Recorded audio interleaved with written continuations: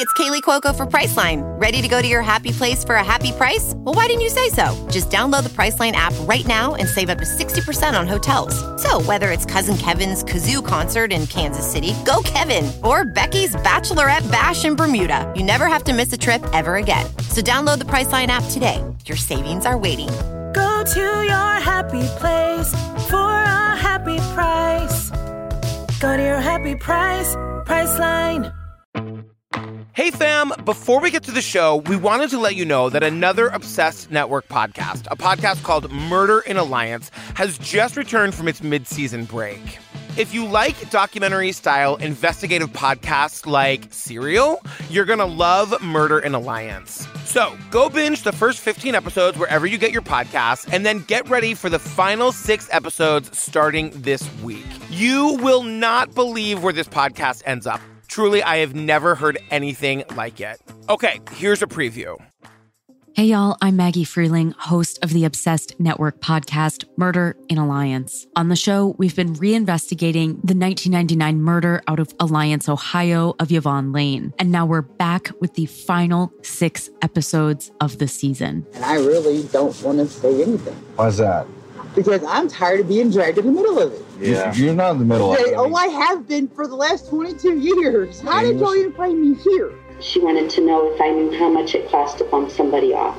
I ended the conversation by telling her that no, I didn't, because I was never interested in having that done to anyone I knew. Did she say that like she knew, or she was asking? She was not asking. It sounded as though she already had the answer.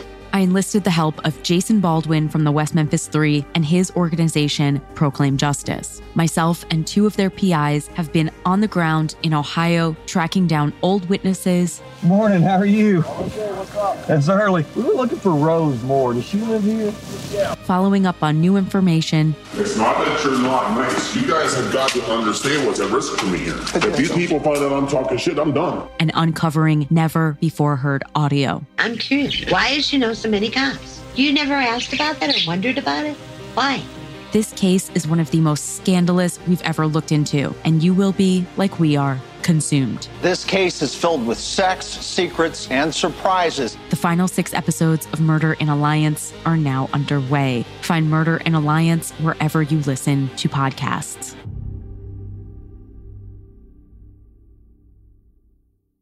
Well, good morning, fresh off tour, and look at the face that I'm greeted with this afternoon. Yeah, I wasn't thrilled about doing this with you today either, so... Oh, really? Say more. Nothing. I miss you already. I wish we could be in another small room backstage at a theater in a city we've never been to before. Shut up. Hi, Ellen Marsh. Oh, hi, Patricia. Oh, my God, you guys, we just got back from tour. I don't know what to say. I had a really good time. What about you, girl? I had a freaking blast. Every 5 minutes, Patrick said to me, "Are you having fun? Are you having fun on tour? Are you having fun on tour with me? Do we have fun on tour? We're fun, right?" But the only time I could get a word in edgewise was between Ellen saying, "Are you full? Everyone have enough food? Anybody hungry? Everybody eating?" We were at the airport, and she was asking attendants at the airport if she could get him a bagel. You're real concerned to make sure that everyone's nice and full up. I like to make sure people are fed.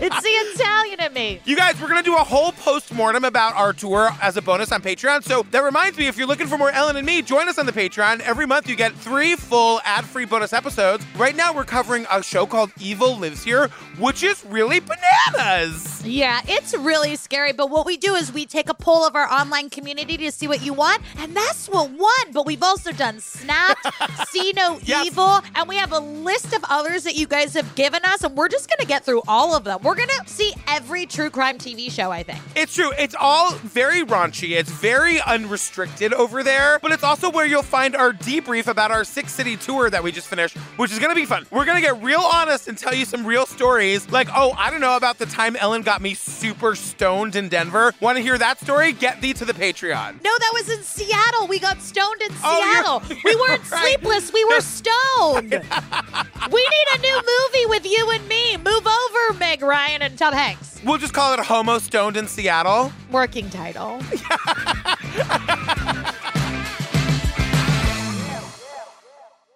With LinkedIn Jobs, we tap into a network of more than 1 billion professionals to help you find quality professionals quickly and easily for any role you need. Marketing wizards? Found them. Software engineers? Found. That project manager I could never seem to hire? And found. LinkedIn Jobs quickly matches your roles with candidates with the right skills and experience. In fact, 86% of small businesses get a qualified candidate within 24 hours. Post your first job for free and get started at linkedin.com/spoken. That's linkedin.com/spoken. Terms and conditions apply.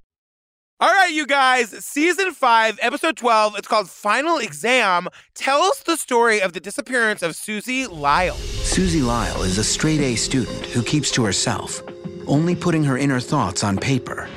I think it really was a therapeutic way of dealing with some of the problems that she was facing in her day-to-day social relationships. One night, the straight-laced college sophomore doesn't return numerous phone calls. I knew right away there was something wrong. Investigators begin to follow a winding trail. On the night in question, he says that he remembers her getting on the bus. Police scour the community. The Nike man did kind of increase our hopes. And a grieving family makes it their singular mission to find their missing daughter. It's something that you never think is going to happen to you as a family. Ugh. Where is she? Where is she? You said I could call her Suzy. They call her Suzy in the app, but you're real insistent that we go with the full name Suzanne. No, call her Suzy. They call her Suzy in the episode. I just did a ton of side research because I'm a crazy person, and they seem to call her Suzanne in all the side research that I've done. So it starts in September 1998. We're with 19-year-old Suzy. She's taking stock of her new dorm room. She's just recently moved to a new college. She's decorated the wall with her favorite tie-dye sheet, which is just so college. It is so college. We used to put tapestries on our wall, and remember those Ansel Adams pictures that were super popular? Yes. We used to all put those up in our dorms, and don't forget a bunch of Christmas lights, and boom, you got a dorm room. Listen, I used to decorate my dorm wall with all of the women I was obsessed with. So I would go through magazines and pull out pictures of, you guys, if this is not a time capsule, I don't know what is. It was like pictures of Paula Cole, Claire Danes, Jodie Foster, Kate Winslet. Wait, if you leave out the main focus of your dorm room, I'm going to be really upset. Oh, the Heathers poster? The Heathers poster, but you had a poster of River Phoenix in your room. Oh my God, I was obsessed with River Phoenix. I always had a poster of River Phoenix everywhere I went all my life. Dorm room? Oh, that's so nostalgic. It's Suzy's sophomore year, and she's transferred here to the State University at Albany after having spent 2 semesters at another college that didn't challenge her academically. Suzy actually said I could teach the class.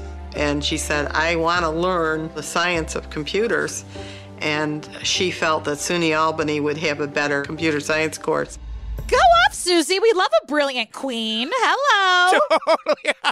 We're told she's very interested in learning the science of computers. Now, remember, this is 1998, so, like, a computer science program was probably cutting fucking edge at the time. I mean, truly. She also had taken a part-time job at a computer software store at a nearby mall, and I loved working at the mall when I was in college. Do you remember the Copley Square Mall at Prudential? You worked at the Copley Mall? Oh, you worked at BB. I worked at BB. Yes, I did. Oh, my God. Clothes I could not afford with my tits out, legs out, tits out. Come shop at BB, y'all. I worked there all through college. You're a walking BB catalog. Is that store still around? I think it's just online, and you better believe I still wear some of their dresses because they are like J-Lo sexy. Like, you know, tits, butt, legs. Yeah. I have a question that's going to sound sexual harassy, but I want to ask you anyway. Yeah. How do you have a frame like that where you're so tiny, but you've got these big knockers? How does that happen? Are we calling them knockers? Sure. I don't want to say,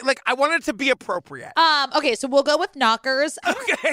I don't know. I guess the main question is, why are you looking so hard? Stop it. Suzy has also taken on a part-time job at a computer software store in a nearby mall. She's living and breathing computers, which is exactly how she likes it. Between classes and work, she spends most of her free time with her boyfriend, Richard, who shares Suzy's love for all things high-tech. So we're told that Suzy is living and breathing computers, which is exactly how she likes it. Look, I like a person who really dives into their studies and their work. You know what I mean? Okay.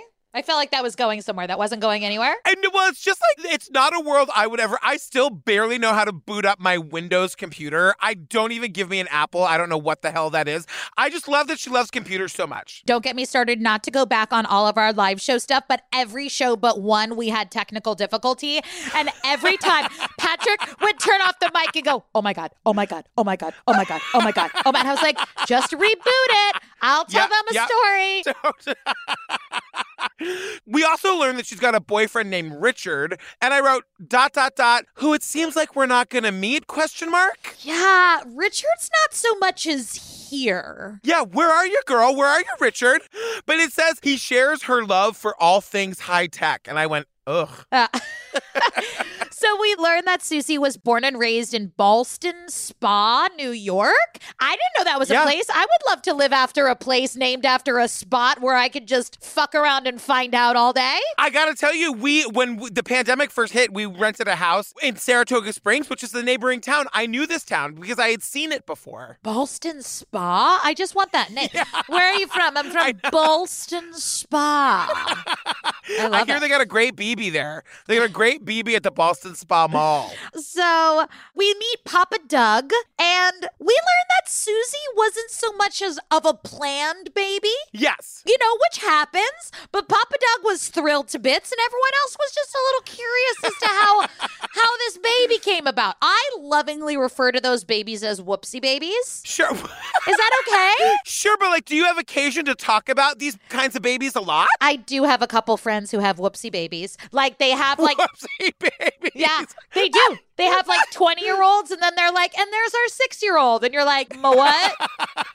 That a whoopsie baby. That math doesn't. Okay, you guys, listen, get it on whenever you can, and then maybe a third baby will pop out. You and I saw the cutest baby at one of the 50 airports we were at this last week, and I remember I was like, I know Steve doesn't want any more kids, so I looked at you and I went, should we have a baby? Yeah. Can you imagine you and me co-parenting? Yeah. Map that out for the people for a second.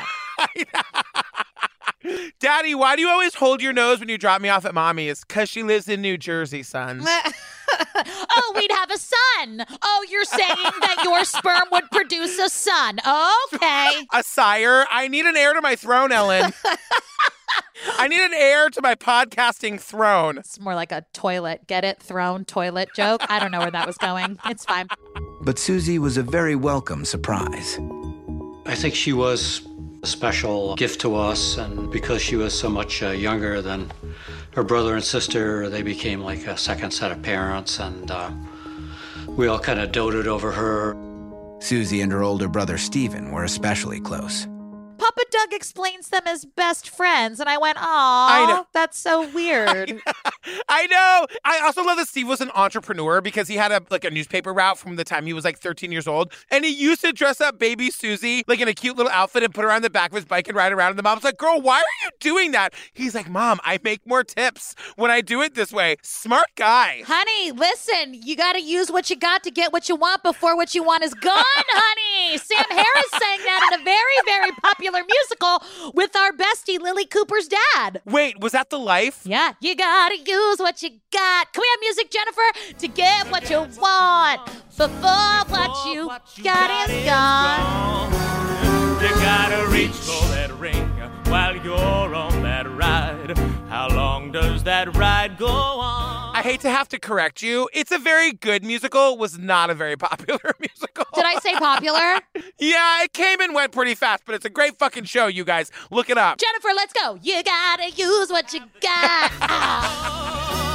You gotta use what you got to get what you want. To get what you want. You ain't got no more. So they explained to us that Suzy was sweet and she was kind and she was all the things, but she was also very introverted and loves computers. And her mom says, I guess we would have considered her a geek. And I just want to say, first of all, I love that word. I am reclaiming the word geek. I am reclaiming the word nerd. Nerd has a negative connotation, but it basically means that the root of it means that you know a lot about some stuff. I mean, I know a lot about nothing. I mean, maybe back talk, but other than that, I hold that word nerd in high esteem. Be a nerd. Live your dreams. Same. You know I love a hot nerd. Another thing that we learned on tour, you guys, I'll let you in on this. Ellen suffers from hot privilege. I've asked Ellen to check her hot privilege at the door over and over and over again on tour. She won't do it. What did I do wrong, sweetheart? Well, I was just thinking, you're reclaiming the word nerd, but you're like sexy librarian hot. Like, you couldn't be a nerd if you tried. You're like stripper hot. So for you to reclaim the word geek is it's slightly condescending, and I wish you would check your hot privilege at the door, but you simply refuse to do it. Hey, are those books overdue? Let me see. Let me just check my card catalog. Ooh, you've been naughty. You kept those books way too long. Stop it! The vocal fry on the word way that you just did could make me vomit for days. In high school, Suzy had a hard time fitting in with her classmates and seldom socialized outside of school. In classes, we sat together frequently. We would sit together in study halls. We'd sit together at lunch, things like that. But outside of school, we didn't. I don't really feel that she had any deep, close, best friend, girlfriend type relationships in school. With few friends to confide in, Suzy expressed herself through poetry. We are told, and I don't know why they do this in these episodes. We get it, you guys. They tell us 800 times Suzy did not have a lot of close friends in high school. And I'm like, I think you can leave that out. Suzy was a very good, very smart person. We don't need to be told 40 times she didn't have a lot of close friends. I know. They really, really want to drive home the fact that she knew a lot of people, but none of them were really her friends. I was like, first of all, eat a dick. Second of all, stop being so fucking rude to my friend Suzy. I just wrote in huge letters, oh my God, you guys, we get it. And then we learned instead of friends, she expressed herself through poetry. Guys, leave her alone. I know. And then we learned, oh God, Suzy turned to the internet to make friends, you guys. And I just wrote, oh no. I mean, hello, we've all turned to the internet for some friends at one time or another. They make it sound so horrible. But also in 1990... One of us is especially using the internet for new hot friends in hot cougar summer. Ellen is feeling very close to this subject matter in this episode. I've found a couple play pals this summer on the internet. Yeah, you've turned to the internet for friends this summer. I would definitely... Look, I didn't mean to offend you or your sensibilities. It's totally fine, okay? When you speak with your mouth and the jealousy pours out of it, it's a really ugly color on you. It's almost as ugly as that orange you're wearing. Thank you so much. I've already called you stripper hot. You can't reclaim a word that never described you, Ellen. When you do that, you are speaking from a place of privilege, and you don't even see it. So... Anyway, so I think the internet is a perfectly acceptable place to meet anybody. But anyway, her mother was very... You don't think it's a perfectly acceptable place to meet anybody. You mean anybody under the age of 30. Wait, say more? You guys have heard about hot cougar summer, right? You've mentioned it 1 or 12 times. You guys, I'm just saying. One person put in the Facebook group a picture of a cougar because I said cougar summer was going to end on Labor Day. And they put a picture of a cougar in the Facebook group and said, does anyone have eyes on Ellen? And is there an extension? After months of communicating online with other teenagers in the Ballston Spa area, Suzy was asked to join a computer club that would meet monthly at a local coffee shop. I just didn't feel comfortable with her meeting people that, were virtually strangers. To ease Mary's mind, Suzy's father, Doug, accompanied Suzy to her first meeting. They met the club's president, Richard Condon, a tall computer whiz. She's invited to join a computer group that meets monthly at a local coffee shop, and I said, oh God, this sounds like a cult. Everybody was very susceptible to cults on the internet in the late 90s. Yeah, we've got lots of documentaries about it. So Papa Doug was like, let me take you to your first meeting. And I was like, attaboy, Papa Doug. Sit there on the first date across the bar and drink a soda water and watch her. So then we find out Richard, obviously, who we've already mentioned was her boyfriend, was the president of this nerdy nerd computer online nerd club. To which I say, once again, Richard, where are you, girl? Yeah. Where are you, girl? girl. You know that you were invited for an interview. Where are you, girl? Wait, but then Papa Doug goes on and says how well-spoken and intelligent and a bit older than Suzy was. And then 10 seconds later, they tell us he was 1 year older. She was 16 and he was 17. Like, in my mind, I had this, 38-year-old man in my head with, a 16-year-old girl. But anyway, they dated for 3 years, and they started dating when Suzy was 16,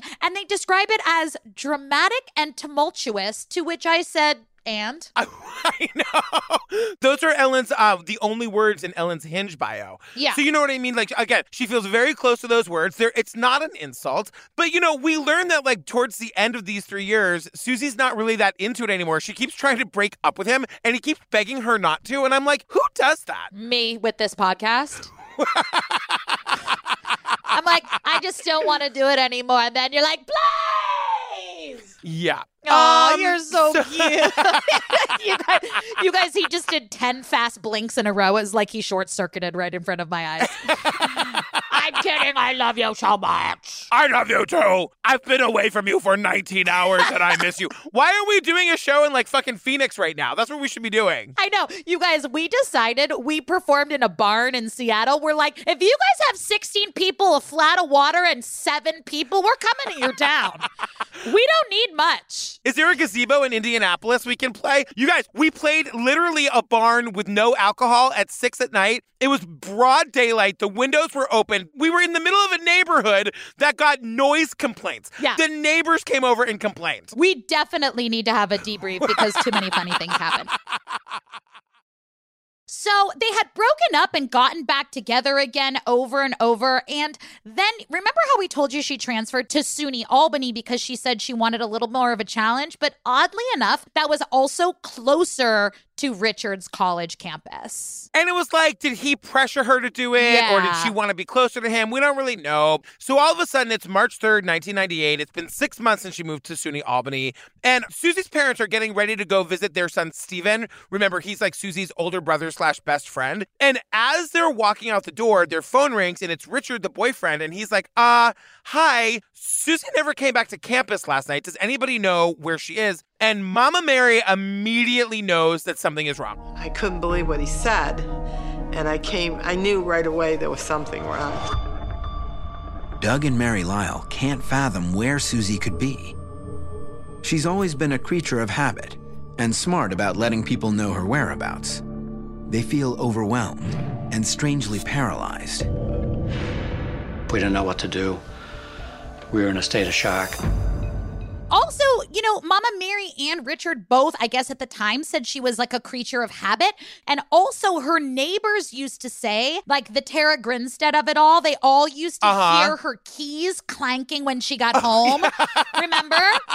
I took that note too, and I was like, can we normalize simplifying our keychains? You know what I mean? Like, if your keychain wakes up the entire house, can we reorganize our lives so we don't take all the keys all the time? You know what I mean? She's like a little bit of a janitor. She's like, yeah, these are my Aunt Mima's keys.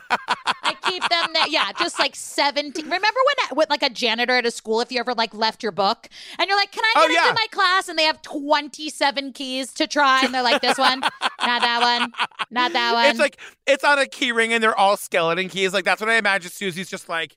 Yeah. I got these every time she's trying to get in. Oh, that's just Suzy. Oh, Suzy's home. They're like, oh, we weren't all woken up at 2:30 in the morning super rudely by our roommates. Something must be wrong. Something's amiss. Doug decides to alert the University at Albany campus police. He gave us a call, and we started to look for her right away. We called Residence Life and spoke with the RA, and he went to her room and couldn't locate her. Nothing in Suzy's room appears to be out of place or missing. On the off chance that Suzy might be on campus, but intentionally keeping a low profile, an officer goes to her next class to see if she shows up, but she never appears. So Papa Doug calls the campus police and we meet Chief Frank, head of security. Yes, my love. My only question here is, why don't you call the real police? Why don't you do it in reverse? Like, call the real police and let them call the campus police, but let's let the real police know that we've got a missing person situation. Well, I think it's called chain of command, my love. Okay, great. You have called enough police departments this year to have knowledge. I guess I should just trust you. Yeah, I mean, mean, because, it's a chain of command. So, like, let's find out before we go zero to Patrick. Let's just calmly see if maybe she turned up somewhere and lost her keys and got locked out. Let's not go crazy. I mean, this case goes from zero to crazy, but I'm just speaking and defending the family. So Papa Doug calls the campus police. We meet Chief Frank, who is head of campus security, and they're wondering if maybe if it was just a miscommunication, because they have that card system where they can swipe in and out, which we did not have in college. Do you remember? No, I know. The high-tech security at the little building was a stoned guy with a binder at the front desk, crossing your fingers that they didn't let a murderer upstairs. It's really true. One time, my sister, you needed to show an ID to get in, but they didn't scan anything. Yeah. My sister once forgot her ID and wanted to come up and hang out with me in my room. We got one of those moving carts, they were those big mail sorting bins. Like Mr. Bundles?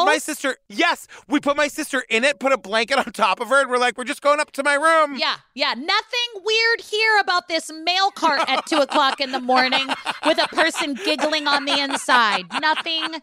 Thank you, Emerson. Mr. Bundles. As the campus police talk to Suzy's suitemates, coworkers, and other students, they're able to piece together a timeline of her last known whereabouts. Garland Nelson, Suzy's boss at the computer software store in the mall, remembers Suzy being stressed out in the days leading up to Monday. This exam, that was a hardcore exam that she had to really kind of ace. Like I always tell them, go blow it up. Say this, go handle it.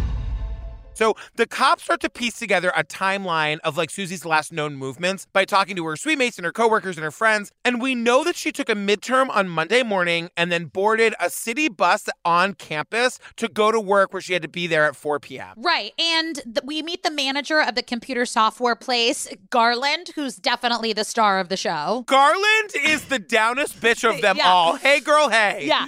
Garland is listen, I know she was super stressed out about that midterm, but she took that midterm on Monday. I know she did great because she came in back as her normal self, back as Suzy.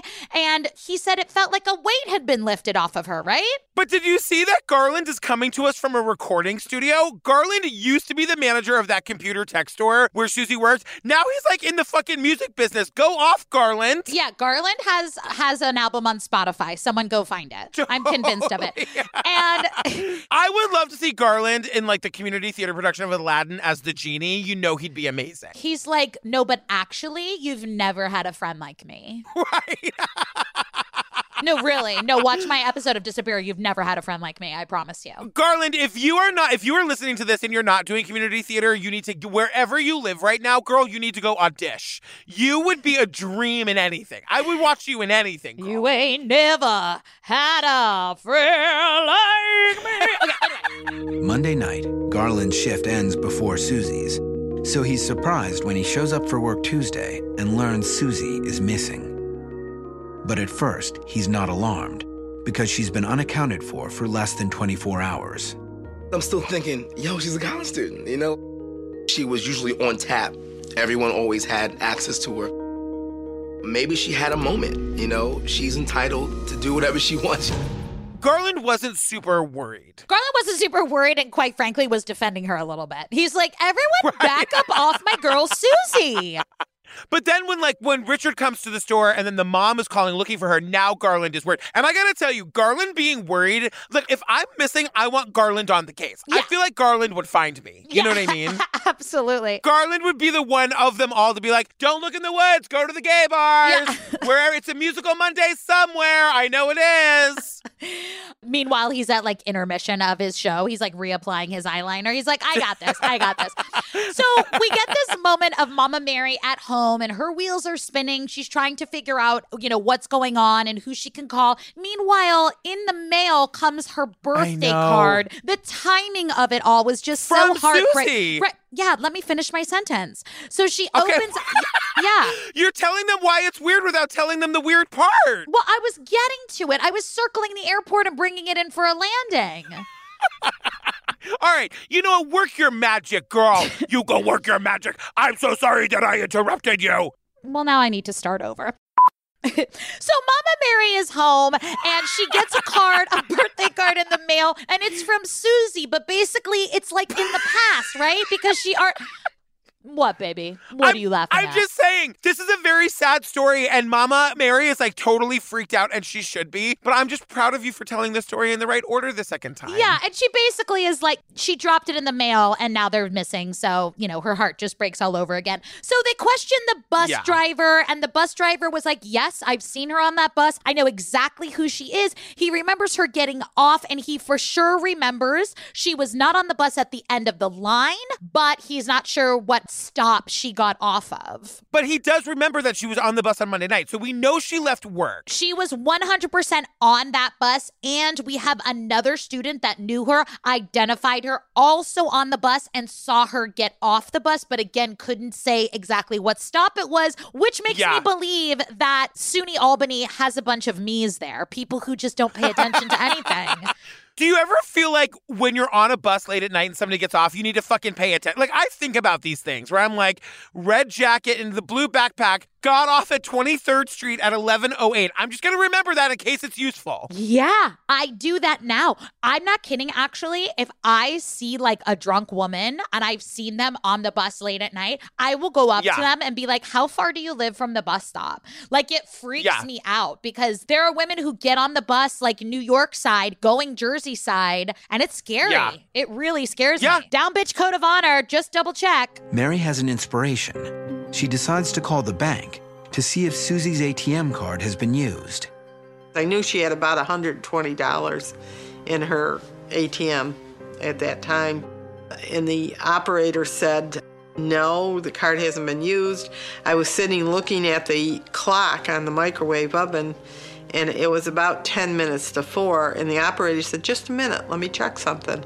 And she comes back and she said, that card was just used. So Mama Mary thinks to call Suzy's bank to see if there's been any like transactions with her debit card. Now, no one has seen Lauren since 9 p.m. the night before, and the card was used in real time. And the bank lady tells the mom the PIN was a direct hit, meaning it wasn't somebody guessing.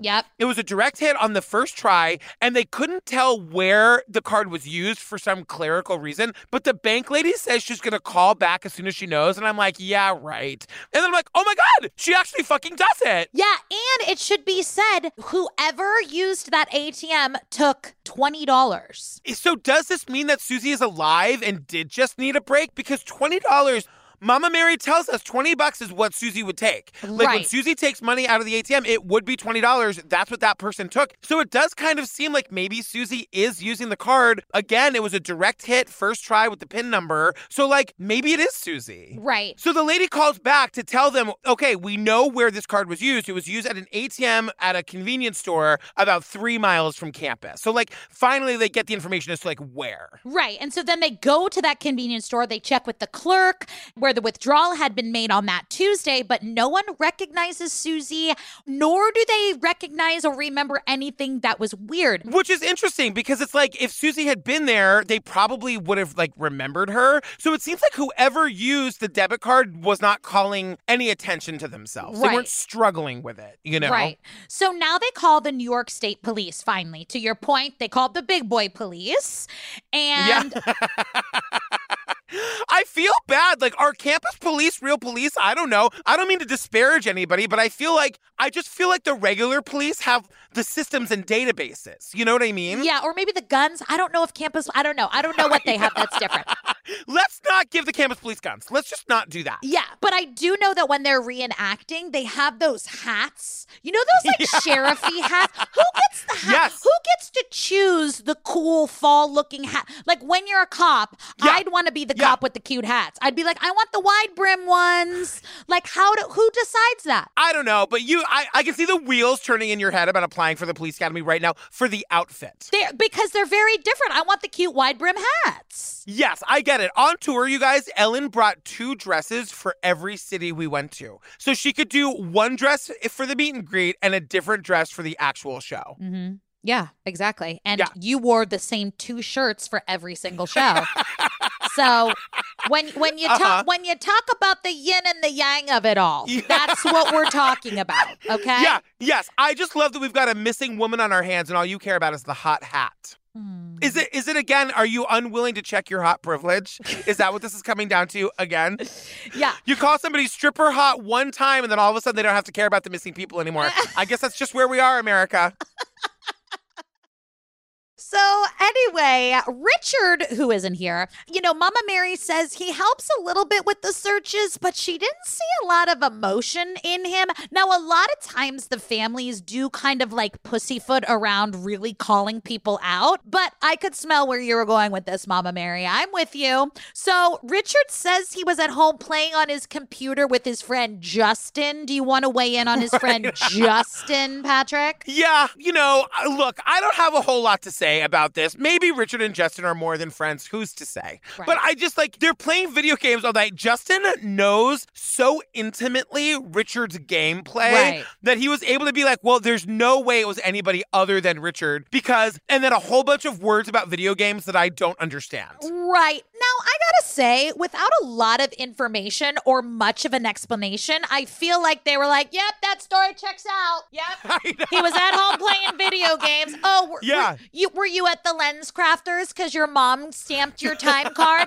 Yep, he was at the Lens Crafters. His mom stamped the time card. Is the mom the manager? Yeah, the mom's the manager. Oh, okay. Not him then. Don't you feel like they just really gave up on that avenue really, really fast? Yeah, I feel like Richard's a real viable suspect here. And I don't know why we are being treated as though because they were playing Minecraft together and Justin knows, I don't know anything about video games. So Justin just knows he was like, what Richard likes to do. I know his Minecraft moves. And they're like, good enough for me.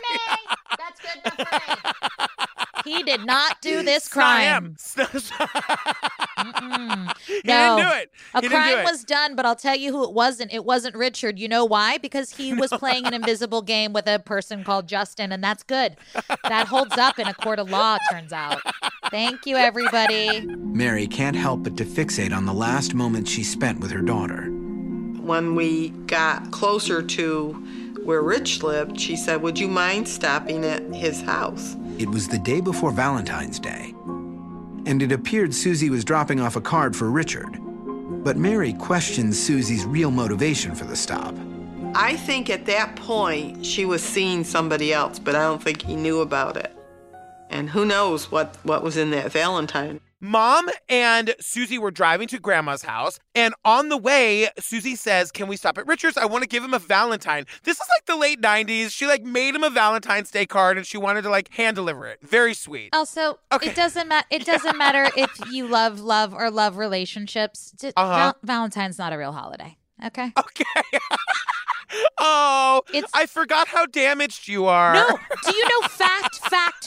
I have never, ever, from day one, ever celebrated Valentine's Day. I was like, pick a real holiday. Get me a present because no reason. Give me a no reason present. If you give me a no reason present, I am dropping my underwear faster than anything. A no reason present? Oh my God. People listen to this with their children, Ellen. That's on them. Hi, Jane. Also, Jane's the one who wanted us to stop talking about sex. Jane, what's up, babe? The next time you ask me why I haven't bought you anything lately, my only answer is going to be, because I want you to keep your underpants on, sis. Oh. I need those to stay on ya. You know what I mean? I need them on. I need them on where I know where they are. Oh, you never know where they'll end up. Are those mine? Can I have those back? But wait, Suzy's mom drops a bomb on us because she's like, I don't know what was in that Valentine that she wanted to hand deliver to Richard, because I knew that Suzy was seeing somebody else at this point. So she's like, who knows? Maybe it was a Dear John letter. I know. I was like, Mama Mary, we're fine to talk about this now. We're just among friends. That's an anti-down bitch move. Don't be talking about her business on ID. Listen. No, but we also, Christopher is very quick to point out the cops never found any evidence that she was dating anybody else. Yeah. But, the mom is saying, maybe she broke up with Richard and Richard got jealous and did something to her. I don't think that Richard has been thoroughly investigated here. Did you just hear my whole skit about the Lens Crafters, or did you miss that? I did. You just saw that whole 3-act play I performed? Yeah, I did. Okay. Yes. No, I heard that. The state police zero in on the convenience store where Suzy's ATM card was used. Investigators pull the surveillance footage and check the 30 minutes before and after the ATM transaction. But the security camera is located above the cash register, and the ATM is not in view. Still, using credit card receipts, police are able to track down customers who are seen approaching the register. So they pull the surveillance from the convenience store, which was right above the ATM. And what's so fun about surveillance right above the ATM is that it wasn't pointed at the ATM. And I was like, oh, cool, babe. So you got it pointed back towards the mountain fucking goddamn dews in the back? What's it pointed at? Oh, we had this for the thing, but we had it pointed on another thing. But thank God, because the Taki potato chips are perfectly safe. No, it's true. It's like, what is the point of having the security camera if you're not going to use it for anything helpful? You know what I mean? Yeah. So they comb all the comings and goings of all the people, and then they cross-reference them with credit cards. And there was only one person they could not track down. We'll talk about him in 1 second. They also dust the ATM for fingerprints, but really, dusting the ATM for fingerprints? 700 people have touched that. Best of luck. Are you in True Crime 101? Whatever. So like you said, they tracked down all of the patrons who were in that convenience store that night, and they tell us none of them used Suzy's ATM card. To which I said, the only way you would know that is because they told you that. You know what I mean? Who's the guy who's going to be like, oh my God, I totally used her ATM card and then I murdered her? The only vetting process for letting all these people go was them telling you they didn't use the missing girl's credit card? Yeah, they got, hey, I know this sounds crazy. Real quick, I know you were at the convenience store. Yeah. Did you by any chance kill anyone or take anyone? No. Is that a promise? Can you just say I promise? Yeah. Okay. Great. Thank you so much. I don't know. Yeah, you're so welcome. It wasn't him. Promise. Yeah. No, wasn't him. But there's one patron they cannot find. One of the customers who was in Stewart's around the time that her ATM card was used, remember seeing a black male wearing a black hat with some type of symbol on it. We did not know if he was possibly involved with her abduction or maybe had used the ATM card or maybe was just possibly a witness to something. Eager to talk to the unidentified customer, they release a sketch to the public of the patron now being dubbed the Nike Man. So they make a sketch of this one man that was in the convenience store on or around the time of the ATM withdrawal. Now, he's a black man wearing a Nike hat, and they release... And he's the only one that they weren't able to track down. That's why they're putting a sketch out. They've seemingly found and spoke to everybody else but this guy. Right. So they put a sketch out to the public to see if anybody knows him. Now, this kind of creeps me out a bit for a lot of reasons. Now, they dubbed him the Nike Man.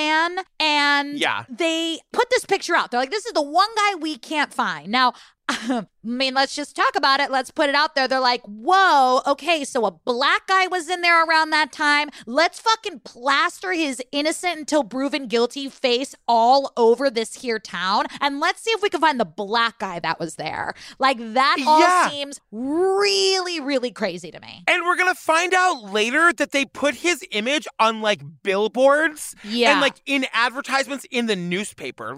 And guess what, you guys? He's not the guy. And we'll get to that in a minute. But they put this man's face on billboards and in the newspaper trying to, quote, find him. And he's not the guy. Nary an apology either. And mind you, he has done nothing other than be unidentified. That's the only thing he's done. He was in the store on or around the time of the ATM withdrawal, and he was just the only one they couldn't track down. I was like, you guys, your racism is showing. Just right there, right clear on your face. 3 weeks into the investigation, Camp turns his attention to someone he believes may know critical information about Suzy. Her former roommate had abruptly left school right after the first semester and had moved to Florida, and we had never been able to interview her. Camp flies down to Florida to talk to Suzy's former roommate. The girl's family tells him she now lives with her grandmother in Texas.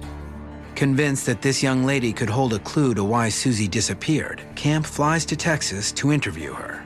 Now we learn that several weeks after the disappearance, the cops tracked down Suzy's college roommate. I have 10 million things I want to talk about this. You go and then I'm going to go crazy and then I'll come back to reality. To me, this is the quintessential a meeting that could have been an email. Cops never do this. They fly to Florida to find this woman. When they get to Florida, her family's like, oh no, she's not here anymore. They then fly to Texas where they find her. They tell her nothing useful and they rule her out as a suspect. And I was like, first of all, could this have been a phone call?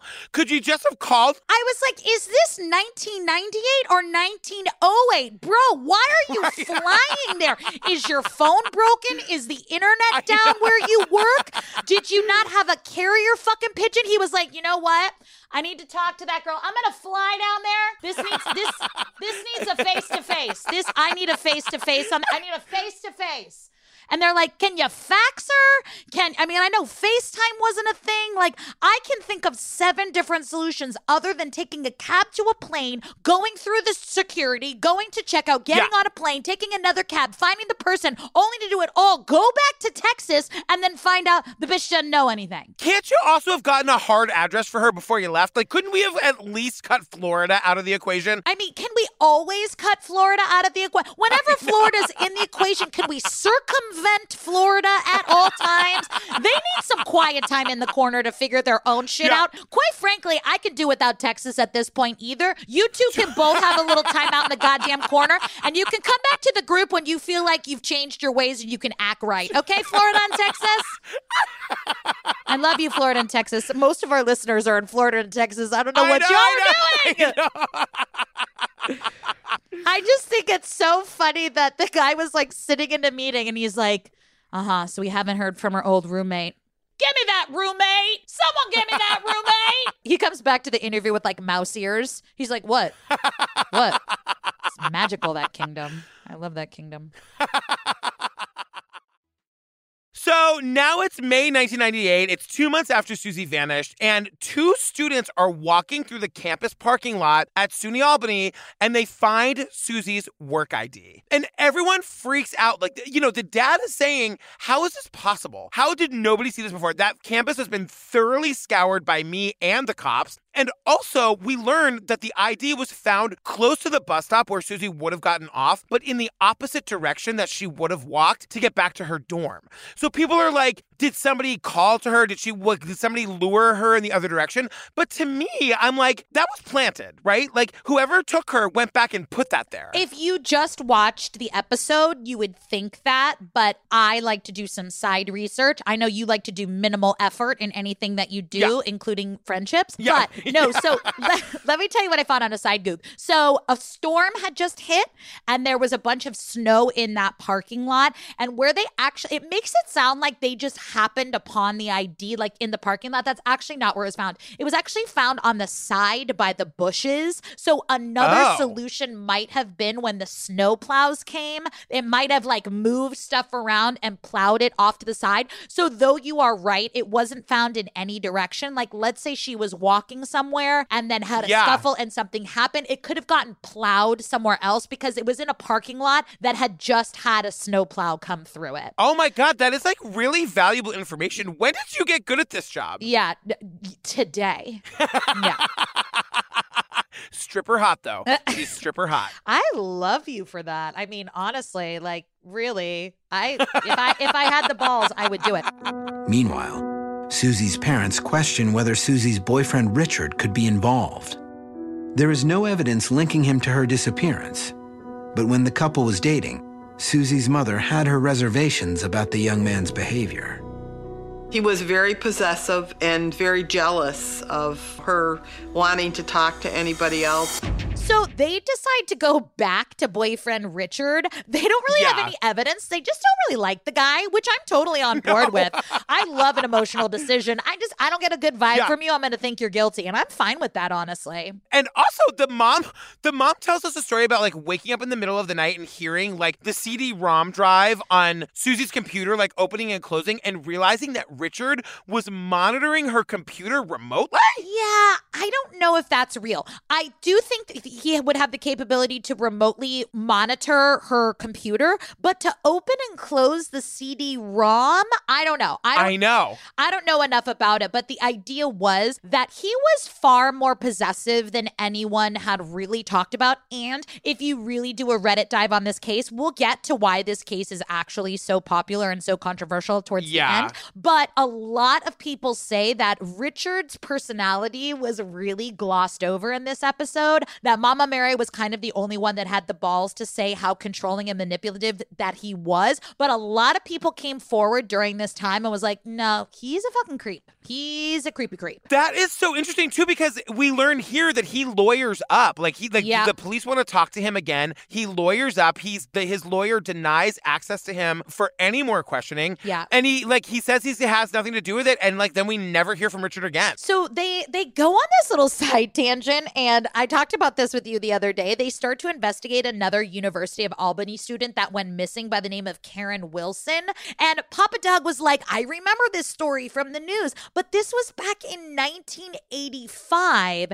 And they were talking about something that happened to her that night. And they were wondering if there was any connection. I was like, babe, that was 13 years ago. And I get it. You want to leave no stone unturned, but there's no link. There's no link. It's just two really tragic stories that happen to occur at the same location about 13 years apart. There's really no link. They go and they talk about it for like 10 minutes and nothing comes of And it's that. also like, can we also please get justice for Karen Wilson? Like, she deserves her own episode, obviously. Yeah. But yeah, they dig and there's no connection.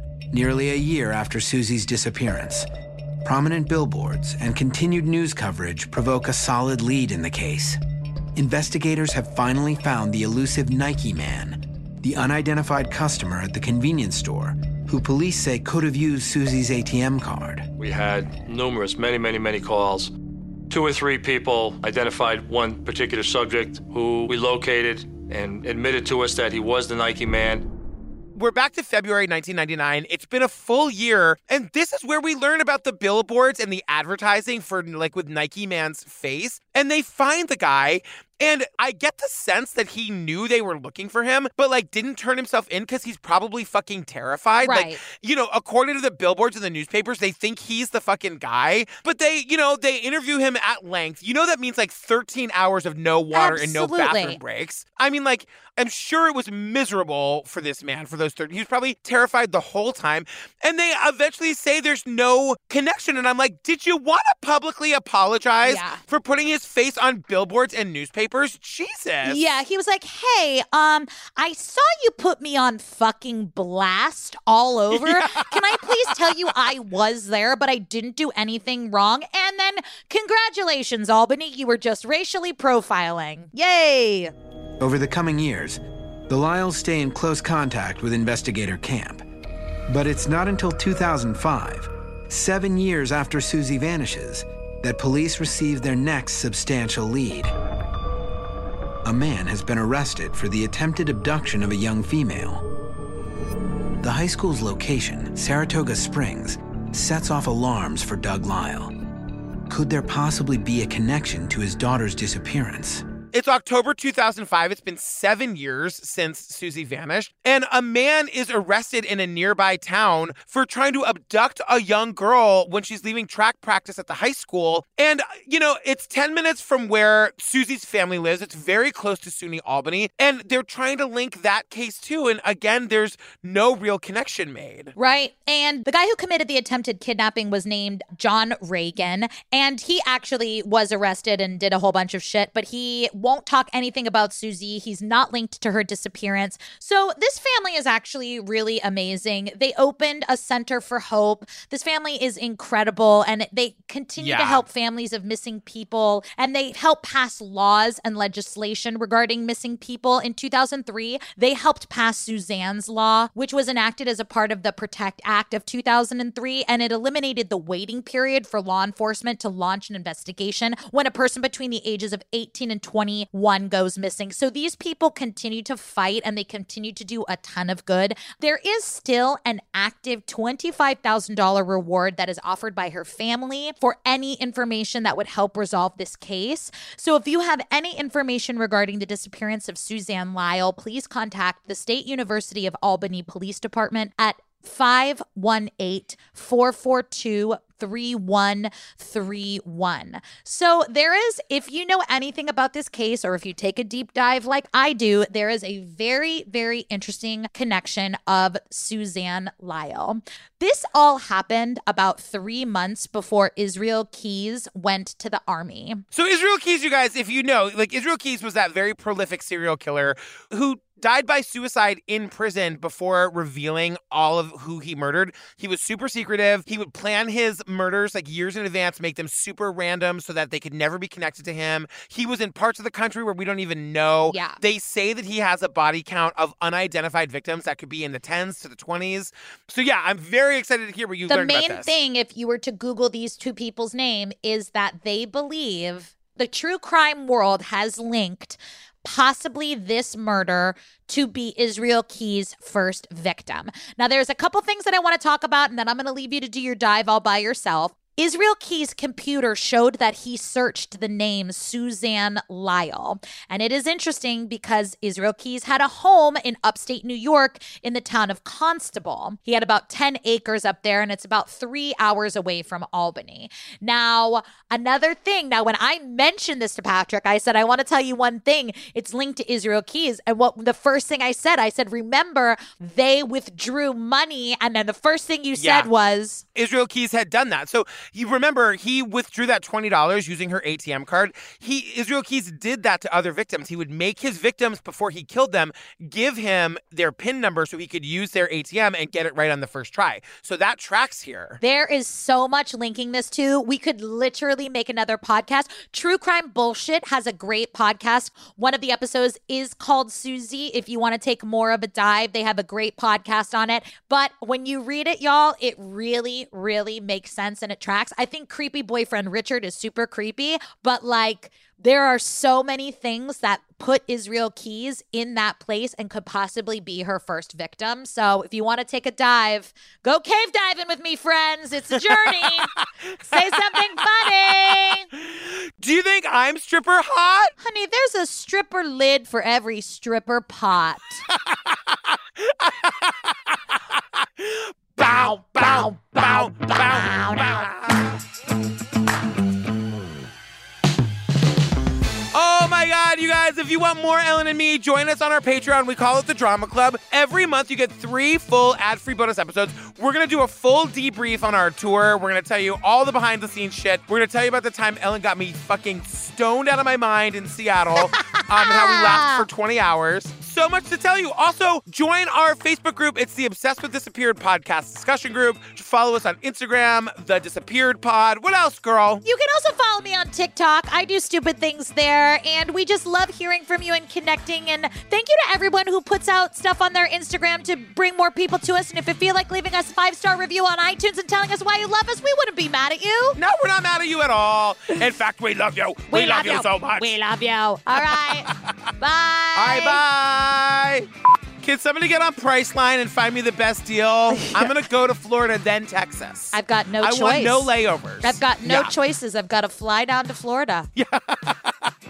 So anyway, Suzy makes online friends, and she joins like a computer group. I already said that. Meets monthly. I already said that. At a local coffee. Well, I'm giving it back to Jennifer in case she needs it again. Okay, Jennifer, but just know I already said that. Yeah, so now we get this really crazy thing that happens. Mama Mary thinks to call Suzy's bank to see if there's been any action on her. To see if there's action? Is that what you say? That seems like a weird way to say it. Any transactions? You could say action, yeah. Yeah. Do you think I'm stripper hot? You are. Wait, let me think of something funny. What's funny? Yeah. What?